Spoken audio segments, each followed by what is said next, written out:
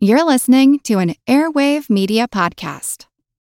Another day is here, and you're ready for it. What to wear? Check. Breakfast, lunch, and dinner? Check. Planning for what's next and how to save for it? That's where Bank of America can help. For your financial to-dos, Bank of America has experts ready to help get you closer to your goals. Get started at one of our local financial centers or 24/7 in our mobile banking app. Find a location near you at bankofamerica.com/talktous. What would you like the power to do? Mobile banking requires downloading the app and is only available for select devices. Message and data rates may apply. Bank of America N.A., member FDIC.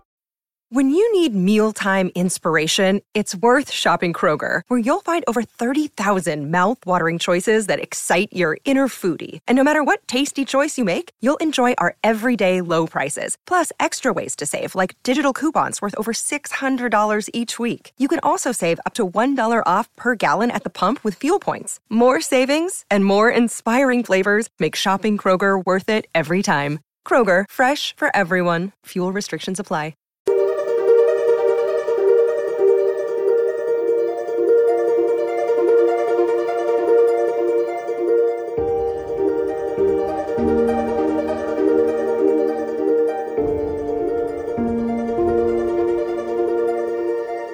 Hello, everyone, and welcome to the All Creatures Podcast.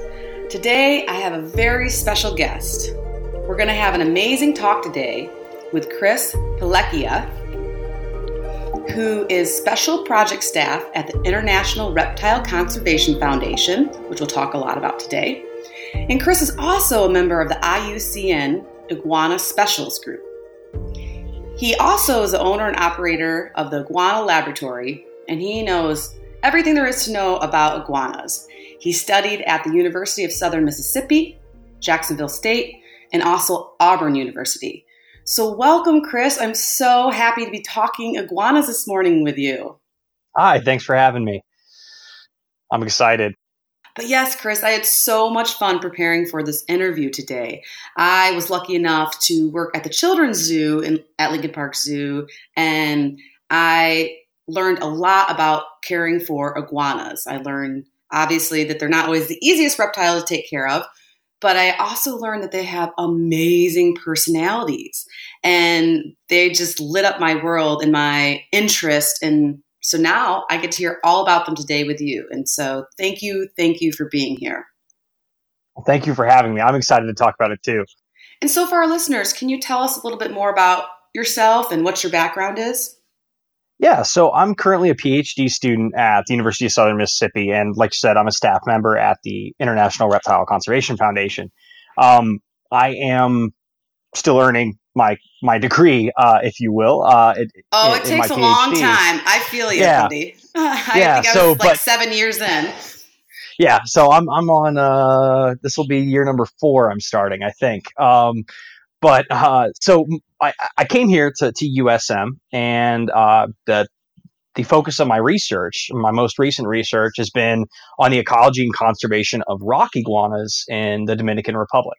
I'm also doing work on some geckos and some endangered fish as well, but my passion really is and always has been with iguanas and large lizards in general.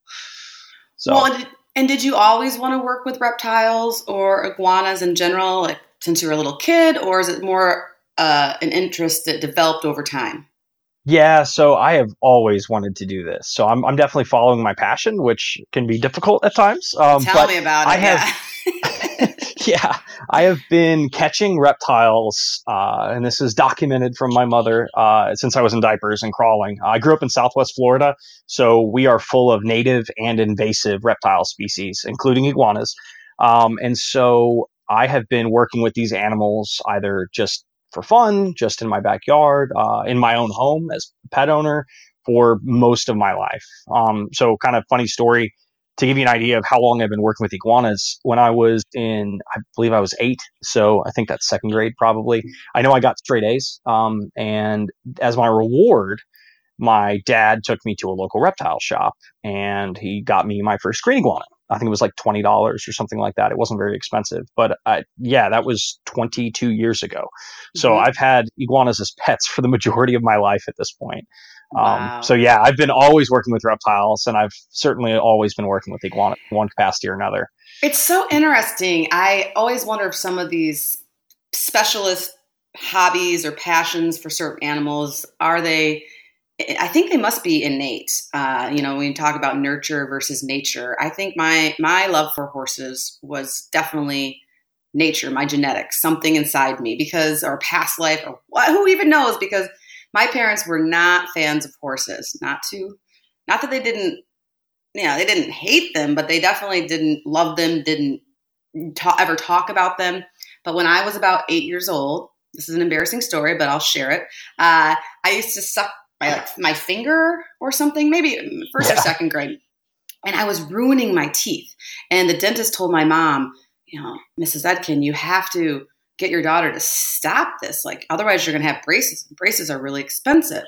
So my mom came home and told me that if I knocked it off, that I could have a horseback riding lesson. And I said, okay, challenge accepted. And I never put, a finger or thumb or whatever in my mouth again. So she had to get the horse lesson. And the joke is 10, 15 years later, braces would have been a lot more cheaper than the horse. than the horse. So, but it's something, yes. And obviously that's what I got my PhD in. And I'm very passionate, of course, about anything with hoofs and horns. But with my chance to work with reptiles at the Lincoln Park Zoo, I just really fell in love with them. And as a behaviorist and a physiologist too, I was very, very attracted to them for their personality and their uniqueness, their color patterns, just how they're built, and especially their head bopping behavior.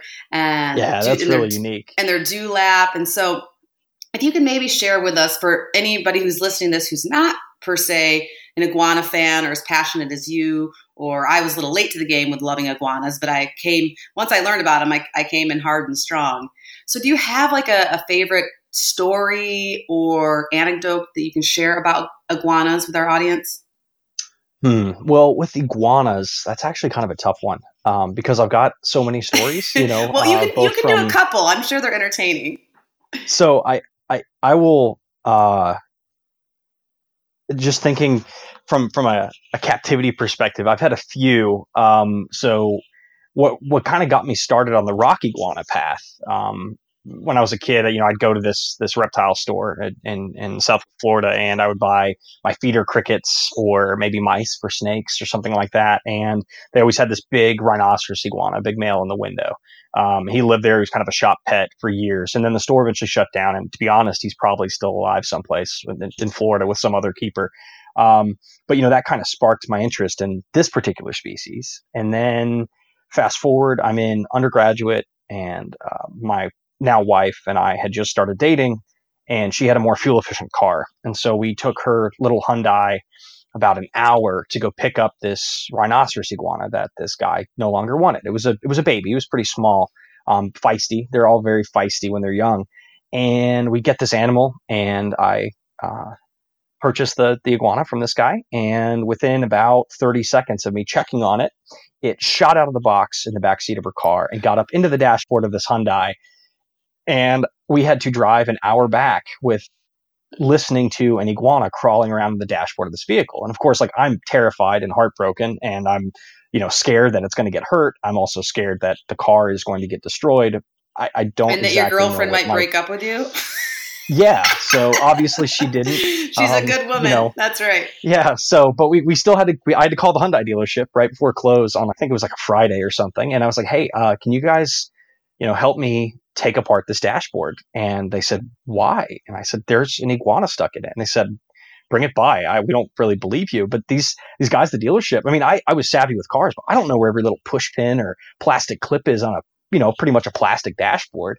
So he and this mechanic and we got down and started dismantling the car for about 20 minutes before we finally got the iguana out by basically it biting my finger and me pulling it out. And, so she ended up, it turned out that was a female iguana, and she was fine. The car was fine. The guys at the Hyundai dealership didn't charge me anything. Oh, wow. And, because they were just excited because it was probably the most fun they had all day. And, so, I thought, well, I've got to name it something, right? And so she ended up being named Dashley because it was going to be Dash, but it turned out she was a female. Sure. And so we had to kind of, give it that little feminine flair, if you will. And so, so she kind of sparked my interest in this particular species to get to a serious level. And so she ended up kind of being she was a female I ended up breeding, and I've got her offspring now. She passed on due to some health issues a year or two ago. But yeah, so that was one of the funnier stories in captivity. As far as in the wild goes, I've caught quite a few iguanas in a few different countries now. Some just for pleasure, and everything has been released, of course, or under permit in many cases. But I remember there were a few iguanas when I was in the Dominican Republic that we caught that the releases went rather amusing, where like I'd release this big, 10, 15 pound male, and rather than running off into the dry forest or up onto a rock face, he would come at my legs. And so, of course, these things are on video of me basically dancing around a giant lizard trying to bite me. I had one steal my watch one time. I was letting it go and it grabbed hold of my watch. So the only way I was able to get a DNA sample, which was just drawing blood, is I just let it clamp down on my watch the whole time. So I've got these pictures of this iguana just chewing on my watch. Kind of like, I don't know, someone holding onto a spoon or something like that. Sure. But yeah, I've had a few of those. But I've also had just some really amazing experiences. I've been able to see things like marine iguanas in the wild, and that was purely a pleasure trip to Galapagos. But yeah, it's just some pretty fun stuff. Yeah, wow, the Galapagos, that is definitely on my husband and I on our bucket list. So I'll have to pick your brain one of these days before we go. But that would be so incredible. But I was giggling to myself when you mentioned about Dashley and how you let her bite you to pull her out. And I definitely had a few little nips when I worked with them at the zoo. Is they are not as shy to tell you, to use their mouths to tell you how they feel, and it's not super comfortable. Reptile bites in general. No, I mean a baby iguana is really not that big of a deal, but I mean an adult iguana, you'll be going to the ER, no problem. Yeah. I was lucky enough to avoid that, but no, one of the females I worked with was big, and she was rescued from somebody that probably didn't work with her or take very good care with her. Her name was Piccadilly, but she was gorgeous. But yeah, she definitely would let you know how she felt, but then I worked with others that were probably more handled or just had a slightly more docile personality that I would akin to a puppy dog. Or an older dog, because they're so mellow. They love to be rubbed on their parietal eye, that top, like the top of their head. Is that where? Yeah, so they tend to like getting scratched on top of the head, or especially like kind of under the chin. Under the chin, like yeah. Turtles love that too as well. Or tortoises, I should say, that I worked with. So yeah, and that to me was always just really interesting when I first started working with a species, as far as just their personality and how likable they were, and I would even argue intelligent and charismatic as well as and just a lot more activity than maybe some of the other reptiles that I worked with. Yeah, they're incredibly intelligent animals. They have the ability to, and intelligence is relevant. We are still talking about reptiles here, of course, but they can recognize individual humans in some cases in captivity. That's important. I've seen that both in the positive perspective, where they like particular people more than others. And I say it's evidenced by their behavior and running towards that individual, or trying to bite their legs, things like that. And then there have been individuals that will pick out people from a crowd that they absolutely loathe. It's kind of similar to a lot of parrots, that prefer one person over another. They can recognize their names. Perhaps it's just the inflection of someone's voice or some association, but they certainly can perk up with certain sounds differently. And many zoos have click trained them. They've done target training as well. So they're incredibly intelligent. They associate rewards with actions and behavior. At the same time, in the wild, and this is a problem at a lot of resorts and things, like Cancun, for example, they associate people with food. This is certainly an issue for actually some major conservation projects as well. But in captivity, that means that you've got this intelligent animal that likes people and has the ability to be a rewarding pet at times, despite being a demanding one. But from a wild perspective, that's also not necessarily good because we don't want to feed wildlife. And we all know there's some risk associated with that. We want to, but yeah, we don't. Exactly. We're just not supposed to. Yeah. Yeah. I have to remind myself of that all the time. I'm like, oh, but nope, Angie, you know better. And now I'm teaching that to my little boys as well, right? And you may have already answered this question talking about their behavior and their intelligence, but what is something else about iguanas, maybe from a physiological point of view or a behavior point of view, that most people wouldn't know? Well, honestly, I think less from a physiological or behavioral. I think most people just don't know how many iguanas there are, just species in general. There are 46 species of iguanas. Wow, that's incredible. Yeah, so you've got several genera. So you've got, marine iguanas. You've got the Fijian iguanas. So there are iguanas on the other side of the world. They're not just on this part of the globe. Okay, wow. You've got the Galapagos iguanas, the land iguanas, if you will. There are two varieties of spiny-tailed or thorn-tailed iguanas, and they're in Central America. We've got the rock iguanas, which are in the Caribbean. The United States has desert iguanas and chuckwallas, so you'll find those in kind of the desert Southwest. And then we've got two species of iguanas that are in the genus Iguana. One of them is the namesake iguana. That's the green iguana that everyone thinks of. You think iguana, you think of this neon green lizard with this bright crest and a big dewlap, but there's another closely related species. And to be honest, other than the green iguana and one or two other species of perhaps spiny-tailed iguanas, the rest of them are pretty much imperiled in one capacity or another. So I think really that's the biggest thing that people just don't know about them, is that there's so many other iguanas that exist besides these big green beautiful lizards, and most of them happen to be threatened or endangered or critically endangered in one capacity or another. Well, and that rolls really nice into the next question about the mission of the International Reptile Conservation Foundation where you work. Yeah, so our mission is it's pretty simple in its own right. We work to conserve reptiles and amphibians in their natural habitat, and we want to support the ecosystems where they live. So we try to think out of the box. We are a fairly unique conservation group because we try to kind of break the mold with certain things. And the background of the individuals I work with, they're not all scientific. I'm certainly in academia, but we also have pet iguanas. We also recognize the importance of zoos. We understand that volunteers and the general public make up this huge component of our work and our past projects. But in general, we try to connect all these different kind of groups. You think of like a nice Venn diagram with this little overlap in between, but instead of just two circles, we're going to try to throw in, 5 or 6. And in the center, we've got this nice cohesive group. So, our goal is to really provide, not just do our research and our work firsthand, but to also provide conservation groups and other conservation organizations the tools they need to get the job done. Because, international work is hard and it takes quite a bit of time, quite a bit of money. Collaboration and, too. The manpower isn't always there. I am just a graduate student. I can only leave the country so many months of the year, so many weeks of the year. I can only get so much done. So in reality, a conservation group is only as successful as its partners. So if we can give the local communities, the local conservation groups in other countries, the tools they need or the assistance they need, that goes a long way. And to be honest, it doesn't always have to be big.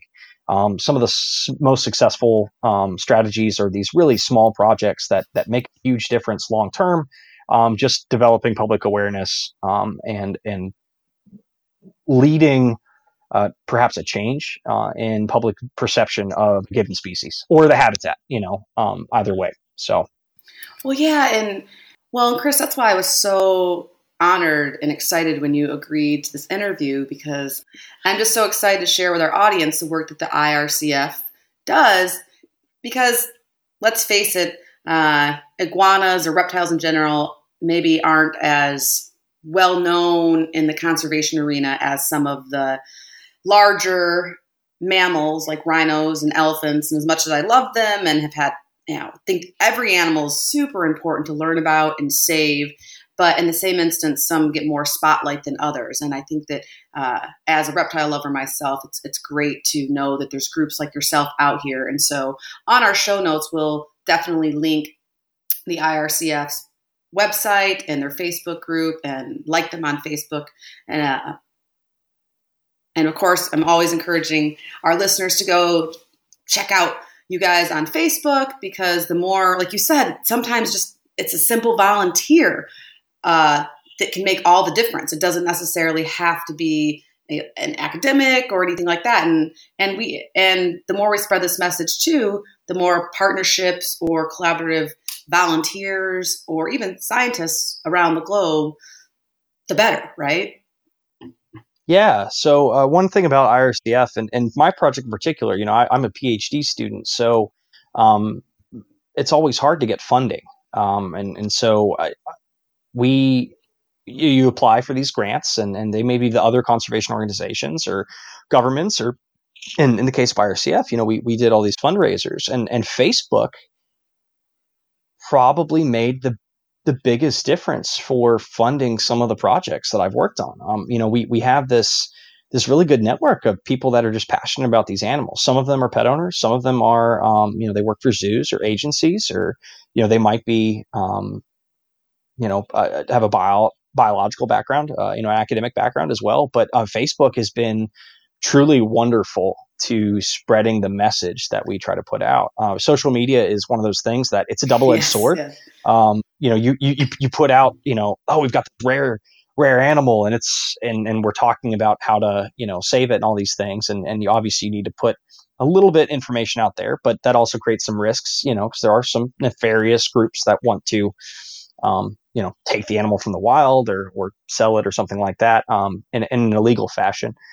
So there is that, but in general, social media has been wonderful towards the conservation message. But even long before social media was really active, and before my time with the IRCF, volunteers would go with our CEO and founder, John Binns, to these other countries and basically get down and dirty. Yeah. After a hurricane, cleaning up after, I believe it was Hurricane Irma, for example, on Grand Cayman for the Blue Iguana Recovery Program. Grab a chainsaw and let's start cutting trees. And that's the kind of work that isn't quite as glamorous. It's certainly at times not as, doesn't provide the data you want, as a biologist, but it's necessary. Yeah. So, and there are some of the probably the best champions of conservation that have come out, that I know personally. They're just, you just consider them regular people. Their background isn't anything unique in the sense of they didn't spend 4 years trying to get a degree, a piece of paper saying that they're an expert. They're smarter than us. So yeah, realistically, you know what I mean? They work a lot harder, but yeah, so I really think that volunteering is well, and that's what we found at All Creatures Podcast too, is just one person can make a small difference, and then together we can make a big difference, just definitely by educating and like you said, these volunteer opportunities. Absolutely. And to switch gears a little bit, as a member of the IUCN Iguana Specialist Group, kudos to you for doing that. I know we've talked to other IUCN specialist members before and tried to explain to people on our podcast that all this is volunteer to be one of the experts on their committees, and so it can take a lot of time and energy. And as an expert, and to provide ample resources and partnerships to do that. But according to the IUCN, iguanas are some of the most endangered animals in the world. Can you share with us a couple of the species that need more support or attention from conservationists? Yeah, so in general, iguanas really are one of the most endangered groups of organisms in the world. Some species in the past were on the brink of extinction. Well below 100 individuals remained in the wild. In many cases, with many of these species, there are more individuals in captivity, similar to tigers and some of the more charismatic species, than there are in the wild, where they should be. So again, I mentioned there are, currently recognized 46 species, roughly, give or take one or two. Things are always changing. But many of the groups of organisms face kind of different threats, and I can kind of speak from experience on a few of them. We always hear of like the marine iguanas and the Galapagos land iguanas. And of course, they certainly do have threats that they're facing, such as invasive species like rats and goats, climate change, and just the fact that they're so isolated. There's only, one small island chain where these things exist. But most of these other iguana species are also, they're a lot of them are island endemics, or they're endemics to a particular habitat, a particular country, or in a particular part of the world, such as the spiny-tailed iguanas in Central America. You've got the Utila Island spiny-tailed iguana as well, which some colleagues work with. And all of these animals have these really restricted localities. And so anytime habitat gets destroyed or degraded, whether that's by human or anthropogenic means, or it is natural from a hurricane. I mean, a single hurricane, for example, could destroy the habitat of some of these species and really threaten population. But of course, you also have these things like poaching. And people think of poaching as, cutting off tusks and horns and maybe, I don't know, tiger wine or something like that in Southeast Asia. But in reality, poaching is a lot of times just done by the local people, for subsistence. And they're trying to survive as much as the iguanas. Sometimes it's done because they're a delicacy and it's a cultural tradition. Sometimes it's just done for, the opulence of it all, or it's also done occasionally for the pet trade. And it certainly, that has been the case in the past. And still is a threat to some of these species. But for my time in Dominican Republic, one of the kind of the unique threats for the rhinoceros iguana and the Reichert's rock iguana is the charcoal trade. I mean, no one ever thinks of charcoal as being a illicit trade, but other researchers in Dominican Republic have well documented this problem and are still researching it. But essentially, the entire habitat is cut down and piled up. All the wood is piled up, covered in dirt, lit on fire, and charcoal's made, and then it's bagged up and hauled over the border into Haiti and out of the country. And sometimes it's just used locally for cooking and whatnot, but a lot of it is shipped out, and it's kind of laundered, if you will, in a cartel-like fashion to make it to market. And so it's a tropical lump charcoal, and so it sells. In the process, not only are they losing habitat, but the carboneros, if you will, the charcoal hunters or whatnot, they're also hunting the iguanas for food. So that's a big threat. You also have invasive species there, goats and mongoose. The goats are degrading habitat. The mongoose are physically eating iguanas, dogs, cats, rats, all of the kind of the domestic stuff that spreads quite easily from Europe and in general from colonialization. And then we also have some species that like the lesser Antillean iguana, which is something IRCF's worked with. This is a really unique case. The iguana delicatissima, if you will, that's its Latin name. It's a beautiful name. But they are the only other species within the genus Iguana. So they are basically a sister species to the green iguana. They look fairly similar, but rather than being bright green, they're kind of these dark gray or super, super dark green with bright pink heads as adults. They have some really unique head bobbing behaviors and all this stuff, but they're actually, their biggest threat currently is actually hybridization. So they are, so biosecurity is their biggest threat. So basically ships from all over the Caribbean and South America and Central America that have iguanas, green iguanas that are native. They basically hop the boat by maybe a stowaway on a shipping container or something along those lines. Sometimes they're maybe pets that were brought in illegally or legally. I'm not sure, and released, but basically they can hybridize these two species. And so you've got one species that's on the brink of extinction, and the other species is one of the most common and ubiquitous lizards in the world. And essentially the purity of the species is getting bred out of existence. And so it's a really unique situation, but they're certainly on the radar. in general for conservation strategies. And I guess the last thing I need to say is just the spiny tail iguana group in general is very underrepresented and I think underrated in general. There's people doing fantastic work on most of the species, if not all of them, in all these different countries in Central America. But it's very hard to do field work in countries that are, dangerous and difficult to just operate in general. No, it's so interesting. Yeah. Again, I've kind of been rambling a little bit, but there's so many different pressures. Yeah, there's so many different pressures, so many different threats in each species, and if there are 46 of them, there's probably 4,600 different ways that these different things can go exist. And with those threats, and like you said, there's so many of them depending on the species. What are some of the solutions that IRCF and some of your colleagues are trying to do to conserve the iguanas that are threatened? So, one of the, I think personally, and I'm not going to speak for everyone here, but I think personally that the first step is really providing education and communication with local communities. Without their support of the local community or the entire country in some cases, in which these endangered species live, there is absolutely no hope for their survival long term. It's not possible. So teaching local communities that their endemic species are as much of a national treasure and as much a part of their heritage as any of their cultural traditions or, wealth or natural resources, is critical.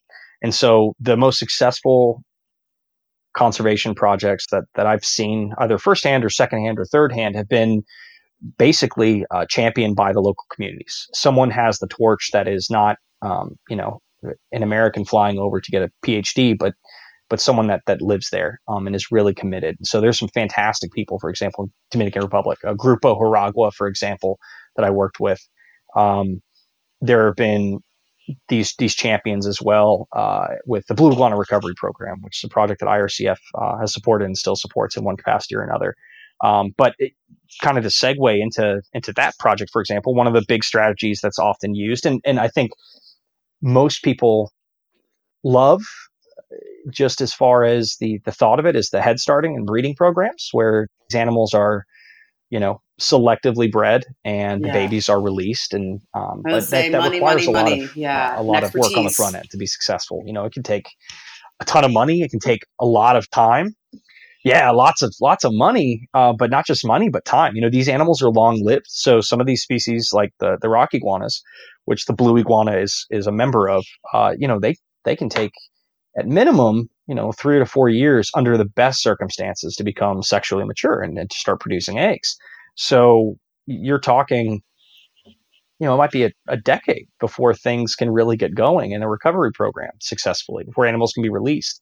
Plus, you're not releasing animals straight out of the egg. You're raising them up for a couple months, a couple years at a time, so that they're larger and a little bit more robust to survive. And you also have to do studies to determine if these animals will survive once you release them. Right, exactly. Yeah, re-release is re-release is starting to be almost a new area of field study in different conservation organizations and universities, which is awesome. That's why I love science. We're not like, let's just do this. Let's actually study it and see if it works, or, as you mentioned, optimize the best age to enhance the likelihood that they will survive. But it takes time and money and expertise and all of that stuff. Yeah, it's really critical. It's a very expensive. It's an expensive strategy. To commit, and we would love to do them in more countries, but they're just not feasible right now. The time, the resources, just the footprint alone for a facility needed to breed these animals and then release them in an economically sound and ecologically sound way is incredible. It takes a large area to house all these animals, not to mention the manpower to feed them every day for years and years. So it's tough. There are other countries that have done it. There have been plenty of Head Start programs that have started and then stopped, either because they were fairly successful, and I'm not just speaking about iguanas, but just in general, or they were stopped because they just weren't affordable anymore. Right. So to be honest, the best way to save a species is to not let it get there to begin with. That's the last resort. Sure. Is the breeding and releasing. It's kind of one of those fun recovery strategies, if you want to describe it in a positive way, but it's also one of the the last resorts. That's the Hail Mary pass. Right. So, I mean, the most important thing you can do is to restore and preserve habitat up front. One of the phrases that, and this is not mine, so don't steal away. Don't I quote always me as do if it. I came up I with love it. it. I love it already. But I believe it might have been Whit Gibbons, who's a turtle biologist. But one of my coworkers, who's a turtle guy, he uses it all the time, and that's to keep common species common. So before things get endangered, before they get rare, that's when you need to be really conserving. So restoring and preserving habitat on the front end is much cheaper in the long run and much more successful than letting it get to a point where it gets bad. So, there's a lot of other strategies that are out there. Yeah, I love it though, Chris. Keep common species common. That is the goal. Yep. Yeah, and of course we want rare species to become common again. I mean, and they not always can be. Some of these species, they're specialists to begin with. And they were never in a place where they were just all over. But at the same time, we want to make sure that these species get back to a level that is deemed acceptable. And that's kind of like the purpose of like the Endangered Species Act. The purpose is not to list species as endangered. The purpose is actually to get them off. It's a win when we can feel that a species is in good enough shape to be removed from a list. Now, sometimes they're removed for other reasons like politics and things like that. And people say that they're good enough. And there's always arguments that it's not enough protection. That's a different podcast for a different day, right? Yeah. But in general, we want to see these things do well. So and as you mentioned, some of the final steps of trying to save a species are doing these breeding and then releasing programs. But as an expert in iguanas, you own them, and I was wondering if you could share with our listeners some of the pros of owning iguanas as a pet, and then also the cons. Okay, so I currently own and I breed, and I'll talk a little bit about that. And but I currently own and breed rhinoceros iguanas. They are captives. They've been in the pet trade of the United States for at least since the 1960s, if not earlier. So they've been in here in the United States a long time. They were victims of smuggling in the past, and then with having CITES protections certainly helped curb the international trade, but they're still smuggled all over the world. Now, most often currently they're being smuggled from captive populations. So like, people are buying them and then they're shipping them to mostly Southeast Asia. That's the demand right now as pets, not as meat or anything like that. But regardless, they've been in the United States a long time. And they've gotten here through various means. And in fact, there are probably more in captivity in the United States than there are in their native range. There's lots of them. But I've owned them now since I mentioned the Dashley story earlier. I've owned them now for almost a decade in captivity. And so I've got 4 adults and then I've got some hatchlings. And they are absolutely one of my biggest passions. I mentioned I'm a student, so I rent a house with my wife and my son, but we have to rent a house that's much, much larger than what a normal 3-person household would have, because we essentially have a 400, 500 square foot reptile room. And it's not filled to the wall with reptiles. It's filled with 4 big reptiles and then a couple small ones. And that's how much space they require. I absolutely love them. They are as much a part of my family as our dogs, they're part of our family. But they are beasts of burden. So I find them to be one of the most fascinating things to work with from a personality and a behavioral perspective. They're just incredibly intelligent. They're fun to work with. They're quirky. The other benefit is I use them for outreach. I take them to local schools and at the university. So they do make for very good animal ambassadors, which helps kind of, spark interest and conservation projects. But in general, their demands are exceedingly high. Green iguanas in particular are possibly the most common pet lizard in the world historically. I'm not sure if maybe bearded dragons or something like that has surpassed them in recent years, but in general, they are considered a staple in the reptile trade, in the pet trade in general. which has made them, due to their ability to reproduce quickly, they're farmed and they're imported to the United States, or they're caught in some cases within the United States, and they're bred within the United States, but that makes them very cheap. And so you could import green iguanas. So, I mean, in bulk, people are doing it for, anywhere from just a couple of bucks each. And as a result, every pet store in the country gets them, and they are always babies, and they're always cute and small, and they're gorgeous. And the problem with it is that they realistically are one of the most difficult and expensive pets to care for. Now, I know people will argue with me one way or the other, but in general, I ride horses, so yeah.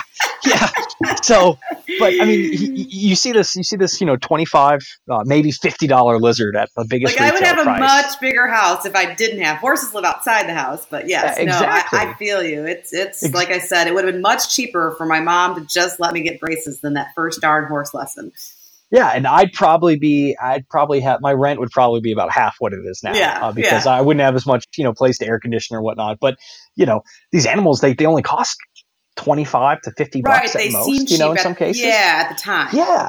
Yeah. And so the real problem is that, it costs me with, I've got a few adults, but honestly, once you have more than one or two, it doesn't cost that much more to feed the extras, but I mean, you're still talking anywhere from $10 to $60 a week just in food for just a few animals. They've specialized diets too, right? Right. Yeah. So you've got iguanas that they kind of run the gambit, but you've got green iguanas are herbivorous, and then the rest of the species are like marine iguanas, for example. They're algae eaters. They're going down and diving for this very specialized diet. But most of the other iguanas are omnivorous or herbivorous in some capacity or another. And the degrees in which they eat, insects or animal protein to vegetable, those ratios will change between, species and environment. But yeah, they are expensive. And the problem is providing a balanced diet is so difficult, and it's one of those things that there's no money in researching it realistically. There's lots of kind of commercial diets, which, you can put the caveat, it's just as good or good enough, but it really isn't. So providing fresh fruit is critical. And so when I go to the grocery store, for example, I'm in the checkout line and I've got probably 20 pounds of chopped or fresh, sometimes organic, mustard greens and collard greens and dandelion greens and maybe some arugula or cilantro. And then there's all this squash and blueberries. And every single time the cashier says, "You eat so healthy." And then realistically, what we're eating, I'm eating chicken fingers that are from the frozen section or ramen. Sure. So that's the problem is, they eat better than I do. And I have to spend, at minimum 30 minutes a day, or collectively, I might prep food for a few days, but realistically, it takes a couple hours then if you're prepping for multiple days. And all these plates have to go out and the cages have to get cleaned and all this stuff. And it takes quite a long time. But the food just isn't honestly, the food is kind of the easy part and kind of the fun part because you're making these elaborate, beautiful salads. And I love how they eat too. Whether they reach out and they grab it, and then and they pick what they like. They're sorters to begin with, and oh, absolutely, they are. Yeah, so I've got several. So I've got these different animals, and I've cared for quite a few and raised up quite a few, and you'll see food preferences between individuals. Like some individuals will always go after a fruit first, or they will pick out a particular green, for example. Sometimes they actually will skip the fruit and just go straight to the greens. And it depends on the kind of the personalities and what they desire. And to some extent, it probably depends a good bit on what their nutritional requirements are at the time. Like a female, for example, it's nesting season. I've got two females that are likely gravid with just infertile eggs. I doubt I'll have fertile eggs this year. But they're sucking in all this. They need a lot more protein. They need more calcium, especially calcium, because they're producing these giant yolk, for these big eggs that they'll lay, whether they're fertile or not. They're going to lay eggs. So this nutritional and metabolic cost is there. But the things that you see diet, and it's something that we perceive. We enjoy eating certain things. We know how to eat healthy, but the thing is, there are requirements that humans and mammals just don't have, like UV. Lighting is probably one of the most critical things. If you're in Florida, you can raise these animals outside. That also means if they escape, they will establish. We can talk about that in a little bit, but you need sunlight. These animals are basking lizards. They require UV in order to properly metabolize things like calcium. And so if you're raising them outdoors, you have an advantage. If you're raising them indoors, even if it's just part of the year, these animals suddenly get a lot more expensive. So, for example, the light bulbs I use are anywhere from $30 to $70 a piece, just the bulb.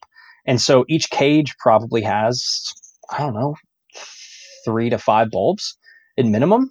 So that's, a couple hundred watts of power going at least 12 to 14 hours a day, and it adds up. It gets so expensive so fast. And these bulbs only last anywhere from, 3 to 9 months for proper UVB output.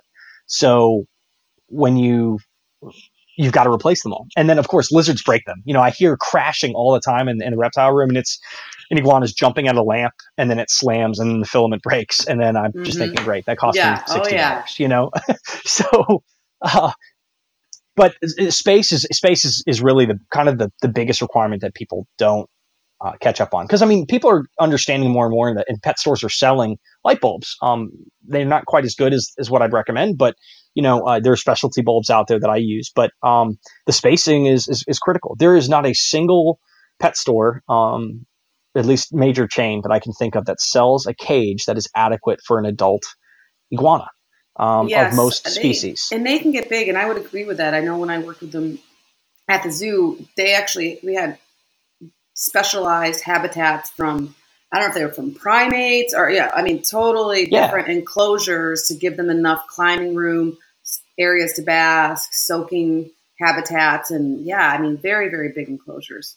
Yeah. So, it's like, for example, I think my largest enclosure is approximately 10 feet by 10 feet. Wow. And that's for one adult male, and then I've got some other ones that are 5 by 10 or 6 by 10 or something like that. So they're taking up, anywhere from 50 to 100 square feet of house or outdoors in some cases. And so that's huge. And there are downsides with buying anything that's kind of prefabricated. If you buy just mesh, they require humidity. And so you've got to raise the humidity in the room, but humidity is not good for a house. Right. So you've got to find a way to seal the cage. And again, I'm just, the goal I'm trying to, or the point I'm trying to push home here is that these animals are incredible. They can be wonderful pets, but people just need to do their homework, and you need to understand that they have their diet needs to be well balanced. Their habitat needs to be proper, or they're not going to live as long as they should. And let me put this little factoid out there. Green iguanas usually live anywhere from 20 to 25 years. That's a long time for any reptile or any pet. Dogs normally don't live even half that in some cases for large breeds. But rock iguanas, for example, can live up to 70 years in captivity. I know of multiple animals that exceed my age in captivity by several decades. And, they're still alive today. So my son I will have to write into my will what will happen to my pet iguanas. So, and perhaps that's even somewhat irresponsible of me as a pet owner, but it's just the truth. These animals are long lived. So you've got to not only plan to take care of them when they're tiny and when they're cute, although to be honest, their behavior is spastic and skittish when they're small. They get better as they get bigger. They get more mellow and they calm down. That's what I'm hoping for with my boys as well. Yeah. Just kidding. So they age like a fine wine, perhaps. But they require so much. And so they are both the best pets, and that's a totally biased statement, but they're also the absolute worst pets at the same time, just due to the costs and some of the drawbacks that come with them. Now, I will say this, from a human health perspective, you always hear the salmonella risk issue, but that's the case with most reptiles, and often it has to do with animals being in unsanitary conditions. But also, these animals do have teeth, very large serrated teeth, and if they do bite, yeah. So I've taken a few bites on my hands and stuff that my finger didn't. I couldn't feel one of my ring fingers for I think 2.5 months after a spiny tail iguana bite. And it wasn't even a big one. It just got infected really quickly. So you're talking like a trip to the ER in some cases. I've seen 30 plus stitches on someone's face, from a green iguana. So, they have these awesome personalities. They have this puppy dog like intelligence at times, but at the same time, they're not true domesticated animals. And so domesticated animals still bite, but regardless, there are risks. So I realistically do your homework, do your research, invest, understand that the cost of the animal is just a fraction of their long-term care costs or just their initial costs to raise them. And, you can be a good owner at that. And so again, I mentioned I breed, but when I breed, I actually, and there's a few other keepers that do this and more people are doing it in the reptile industry now, but I send out a questionnaire, an application to anyone that wants to take one of these animals home. And you've got to be over 18 years of age. You've got to let me know, some kind of personal information about, your home, you rent, because, a lot of times we see people, they bring something home and their spouse, didn't want it, or, their kids are afraid of it, or, they weren't supposed to have it in their apartment, and those things, I don't want to exclude someone, from this experience. I don't want to sound elitist, but at the same time, they just aren't for everyone. And so it's important that we find the best homes possible. So the green iguana is a unique case, not unique, I should say, but it's within iguanas, it's fairly unique. It is the most expendable pet. It's the goldfish of the lizard world. These animals get dumped. And so I try to avoid that with other species. I don't want to see that happen to other species. I never wanted to see it happen with green iguanas to begin with, but that's, 30, 40, 50 years in the past at this point. So making sure animals are not seen as these expendable, disposable, cheap pets and making sure they're well cared for. You bring up some really good points as far as the green iguanas, certain species being expendable pets, because we have a real problem here with iguanas as an invasive species in Florida and I think in the Southeast in general. Oh, so can you talk to me a little bit about the other end when there's too many of a species living in a place where they didn't naturally evolve? Yeah, so Florida, I grew up there, so I grew up seeing these iguanas. Now, Florida actually has 3 species of invasive iguanas, non-natives. The green iguana is the largest, is also the most commonly seen. It's on both the west coast and the east coast of South Florida, and their range is expanding north fairly rapidly. There's also the common spiny-tailed iguana or black spiny-tailed iguana, Tenosaurus similis. So that's like what you'd see if you went on vacation to Cancun. That's the species. They're supposed to be in Mexico. They're not supposed to be here. And so there's several populations that are very large on both coasts of Florida. And then there's also one population that's very tiny and very localized and really not that big of a threat in urban Miami of Tenosaura pectinata, which is the Mexican spiny-tailed iguana. So another Mexican species. And that's just in kind of one localized area. But in general, the green iguana and the black spiny-tailed iguana are fairly big ecological threats. So the green iguana species is herbivorous, which might seem harmless to kind of, nature in general, our habitat and the ecosystem, but they do cause quite a bit of damage. The spiny-tailed iguana, they are omnivorous, so they actually predate quite happily on everything from native gopher tortoise hatchlings to small mammals, lots of migratory birds, or shorebirds in many cases. On Gasparilla Island, Boca Grande is the town on the west coast of Florida. They're on this beautiful barrier island, and we've got all these awesome endemic, or I shouldn't say endemic, but native species, such as gopher tortoises. And these species there's also terns and all these other, wonderful seabirds, and they will happily gobble up nests and eggs, hatchlings. They'll eat any of our native wildlife. I've even seen them chase squirrels. So think about how big a gray squirrel is, and these iguanas will go after them. No, and they're just trying to survive, but they were released there. And I think the population on that coast was like narrowed down to a single person that released a few. Now I don't know about the East Coast. I can't speak from experience with many of these, but some of these invasive species populations, you can find that kind of patient zero or ground zero, if you will, of where they came from. And there's techniques that are used, but regardless, the damage that they cause is not just eating animals, but really degrading habitat, and it's also degrading human infrastructure. The green iguanas and the spiny-tailed iguanas both like to burrow. They burrow either to have a retreat, or they burrow to make nests. Green iguanas are arboreal, so they climb trees, and so a lot of times they retreat into water, like over canals. But inevitably, their propensity for water brings them to places like bridges, docks, seawalls. And so what they do is they dig in behind these nice rock structures, which seem like a really good side of a house, or sometimes actually under human houses. And they dig these nests, and eventually it just erodes away. Florida gets these rains and storms, and all of these weather patterns that really promote erosion. And so roads can be dug under and eventually collapse, causing potholes.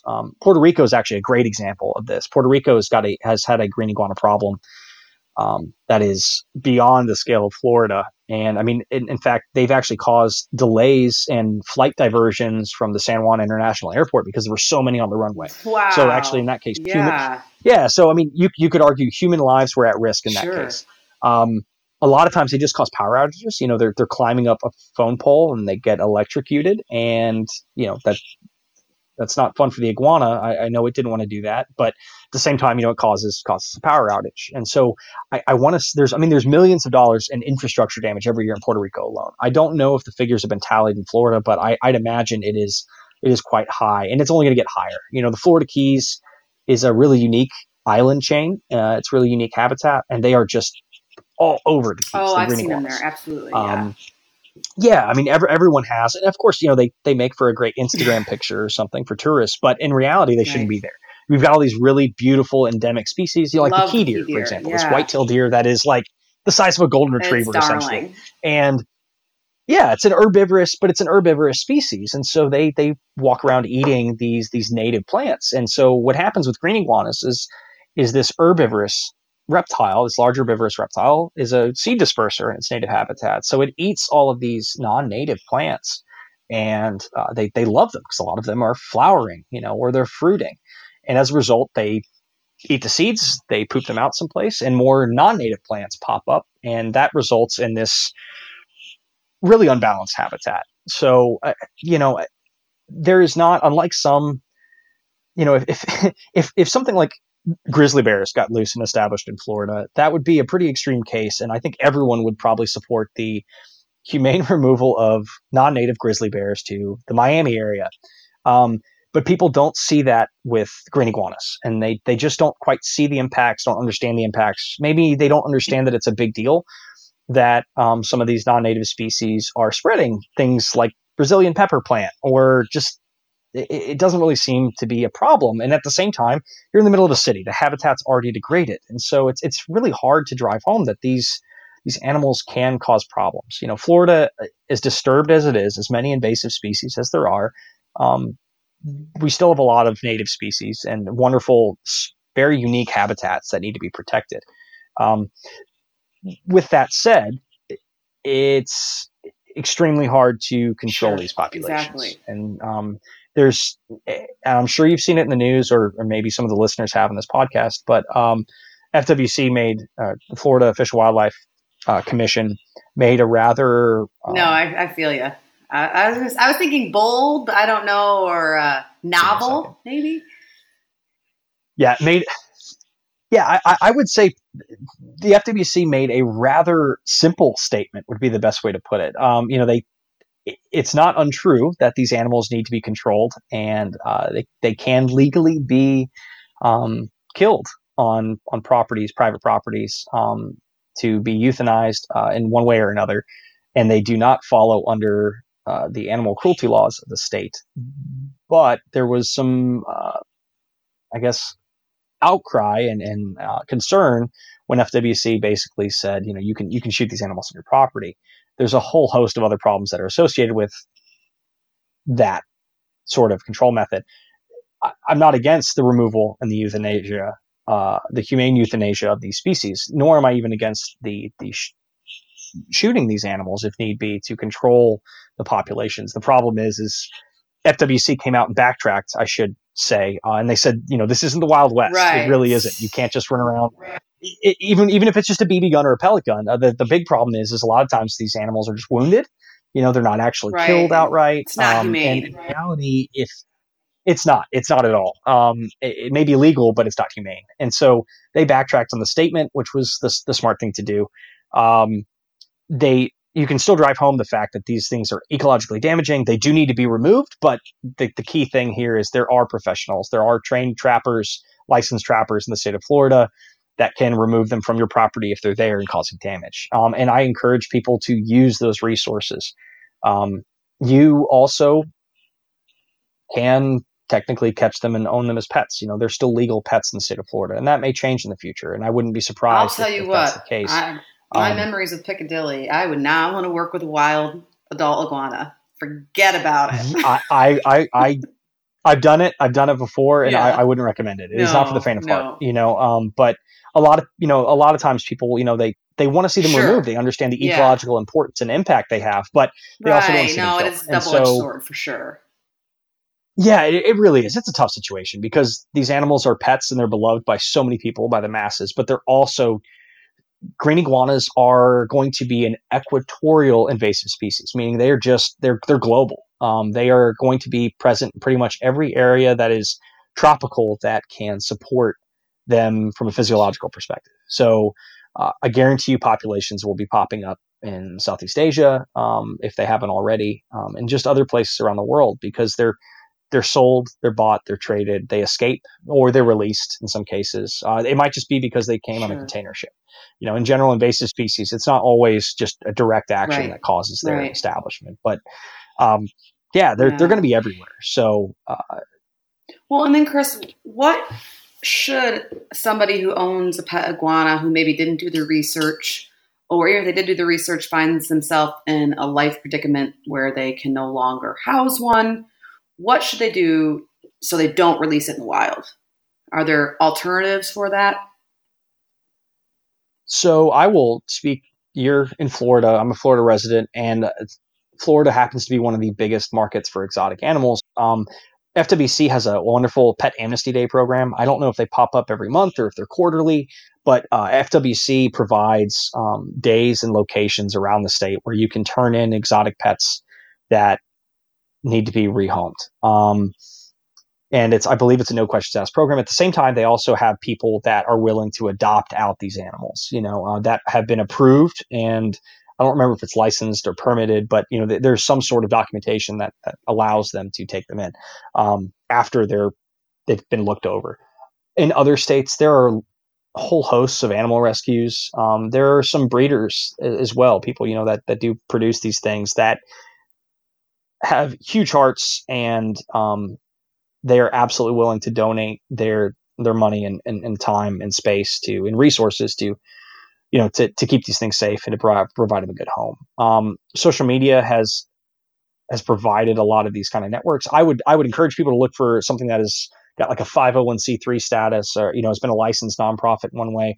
There are plenty of people who are willing to take in free animals that don't necessarily have the means either to care for them properly. So do some homework, do some background, but it really shouldn't be that hard in most states to find someone that is willing to take these things in. And just a caveat to that, I can't speak, of course, for all accredited zoo and aquaria, but I think a misconception by the public is often like, oh, well, I'll just drop it off at the zoo if I don't want it. And a lot of zoos will not take unwanted exotic pets for several reasons.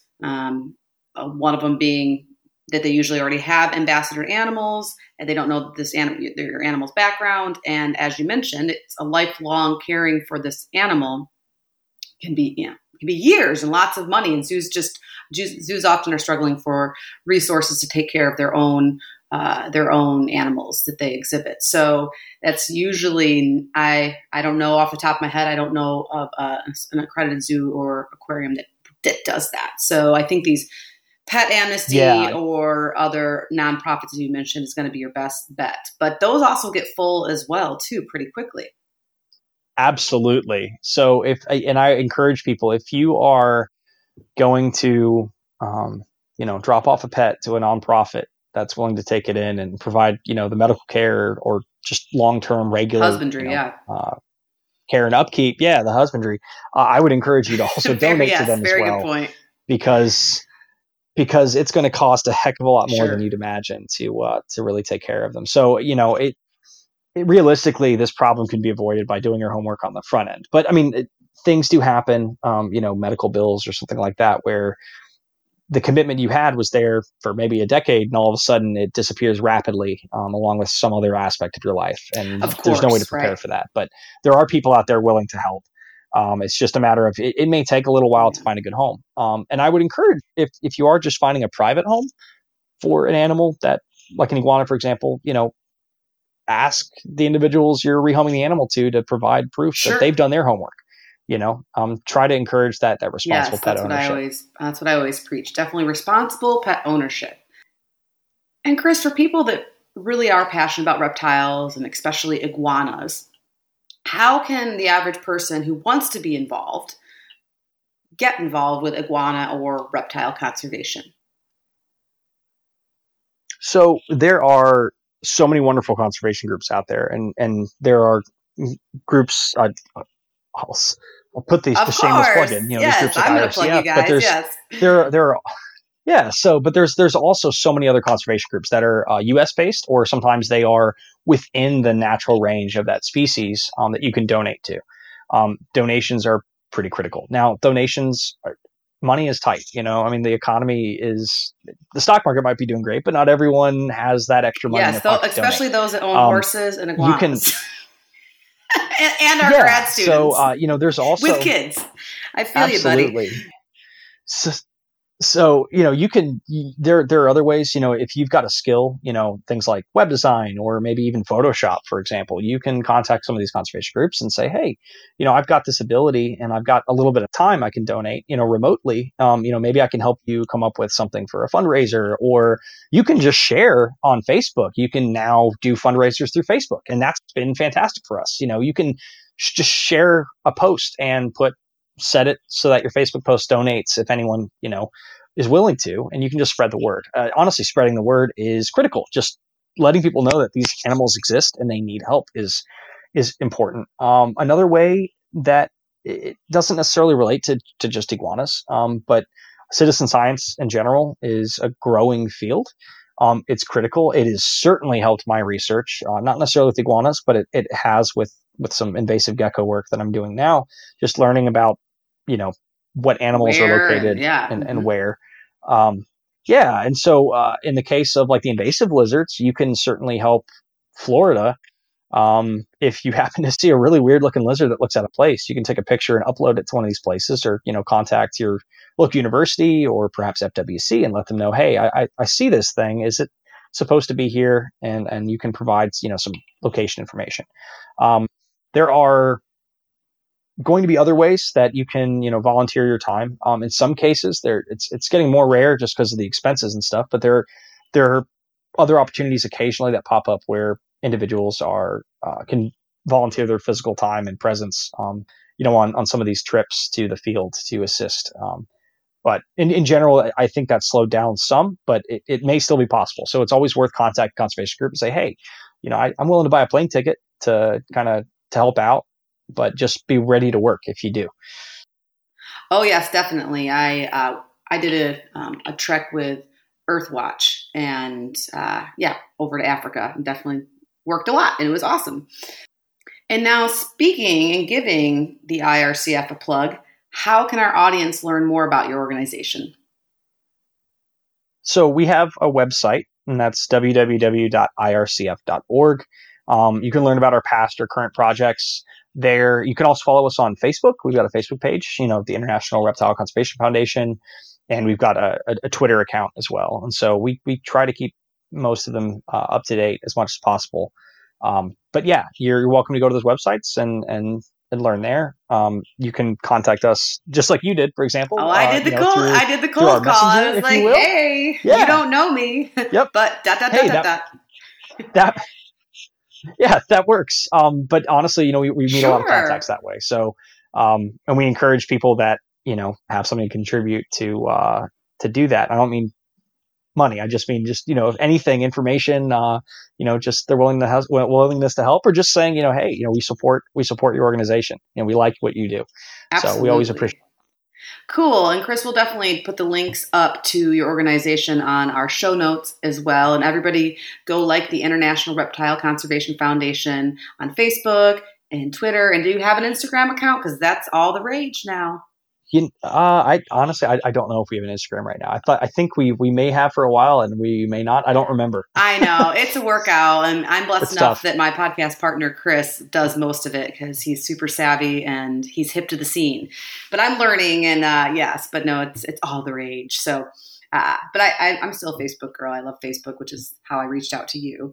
And now, lastly, do you have any advice for students or people that are interested in either a career or just like, I know we talked a little bit about volunteering with reptiles in general or iguana conservation? What's you're a lifelong member working with reptiles. What's some of your advice? Well, from an academic perspective, just being a graduate student, which is usually who I'm speaking to, I'd say try to connect with as many people as possible. My time with IRCF was purely, it began through a friendship on Facebook with the founder and CEO of the organization. And, 5-6 years later, and I'm speaking on behalf of the organization, on a podcast. So I'd say connect with people, communicate with people, see what you can do to help. There's lots of ways you can communicate through social media. Obviously, email, just contacting conservation groups directly is important. From a like an academic perspective, for people that, or zoos or any background where people are trying to work on these conservation projects in a real professional capacity. It is one of the most uplifting and also kind of most heartbreaking fields to work in, because you're trying to race against time, you're racing against the clock. And it's always an uphill battle.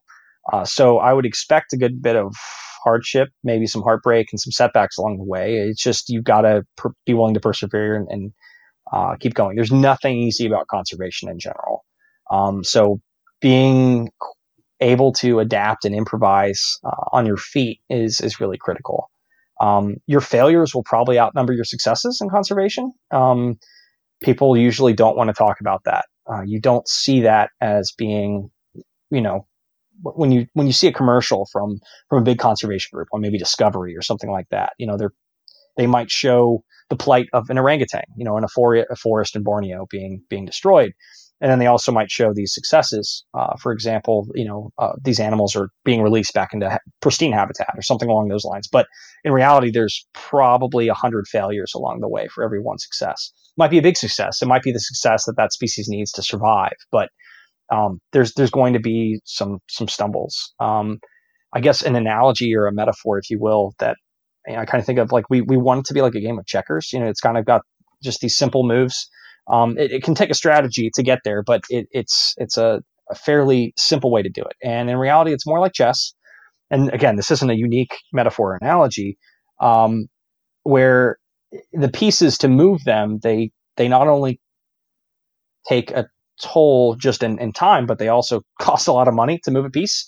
And perhaps a piece like a pawn is not as successful at, causing a king to go into checkmate, but it doesn't cost as much. And so if you want to use a queen, for example, it's going to cost a lot of money, a lot of time, and a lot of effort.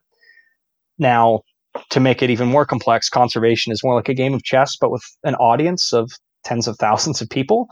Some of them are heckling you. Some of them are cheering you on. You might have a referee there that knows the rules of the game that's telling you one thing, and you've got another one to the other side that is telling you the wrong thing to do. So it gets complex quick. So just be prepared for some mental gymnastics and be prepared to, really, really commit some major aspects of your life, whether it's your time or money or just, your emotions to it. I wouldn't have it any other way. But there is a cost, that's associated with it. So just be prepared. Just even as a pet owner, just going back, if you're not just conservation, but just being a pet owner of some of these exotic species, be prepared for failures and hardship as well. So be prepared for vet bills. That's something that will pop up. Mm-hmm. Yeah. So that rainy day fund. Yeah. Exactly. So it really, conservation is one of those fields that is somewhat, bipolar, if you will, or, it's got this, this effect that you get some of these amazing, wonderful experiences and positive outcomes, but it takes a lot along the way. So just be prepared for that. So I encourage students to, to reach out to people that have had failures and had successes and learn from them. Sure.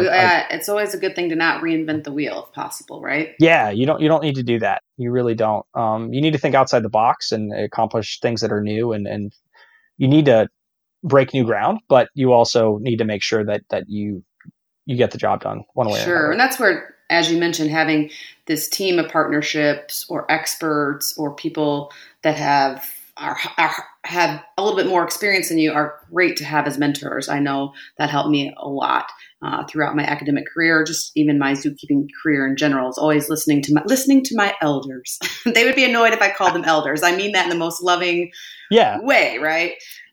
Absolutely. And that goes for really any field and any aspect of working with animals, whether it's in captivity or in the wild. There are so many people that have had some really great experiences over the years. Yeah. And they have amazing stories too. I always love hearing the stories of back in the day when we could just hand grab, blah, blah, blah, blah, blah. It's some funny stuff. So awesome. Well, Chris, I want to thank you so much for having coffee with me this morning and talking all about iguanas. I know I am definitely excited about your work at the IRCF. And hopefully everybody will check out your website at www.ircf, the initials, .org, and or like you on Facebook. And I really, if you have any other questions, hit Chris up, send him a Facebook message. He's always great at responding. And I feel very excited we've now formed this social network friendship, if you will. And I look forward to talking with you more potentially in the future. And Chris has also recommended some other potential experts that we could have on our podcast. So that's what it's all about, this community, right, Chris? And I definitely appreciate your time. So thank you so much for being on All Creatures Podcast today. Absolutely. Thank you for having me. I really, really appreciate the opportunity to talk about it. And I mean, iguanas are my passion. I could talk about iguanas for hours. So I really appreciate the time to kind of get some opinions and hopefully educate the public a little bit more on iguanas in general and why I like them and why they're worth conserving. Awesome. Well, thank you so much. And yeah, we'll definitely have another conversation again soon.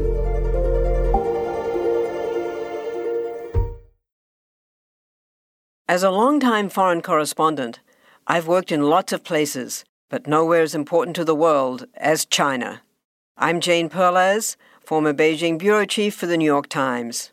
Join me on my new podcast, Face Off, U.S. versus China, where I'll take you behind the scenes in the tumultuous U.S.-China relationship.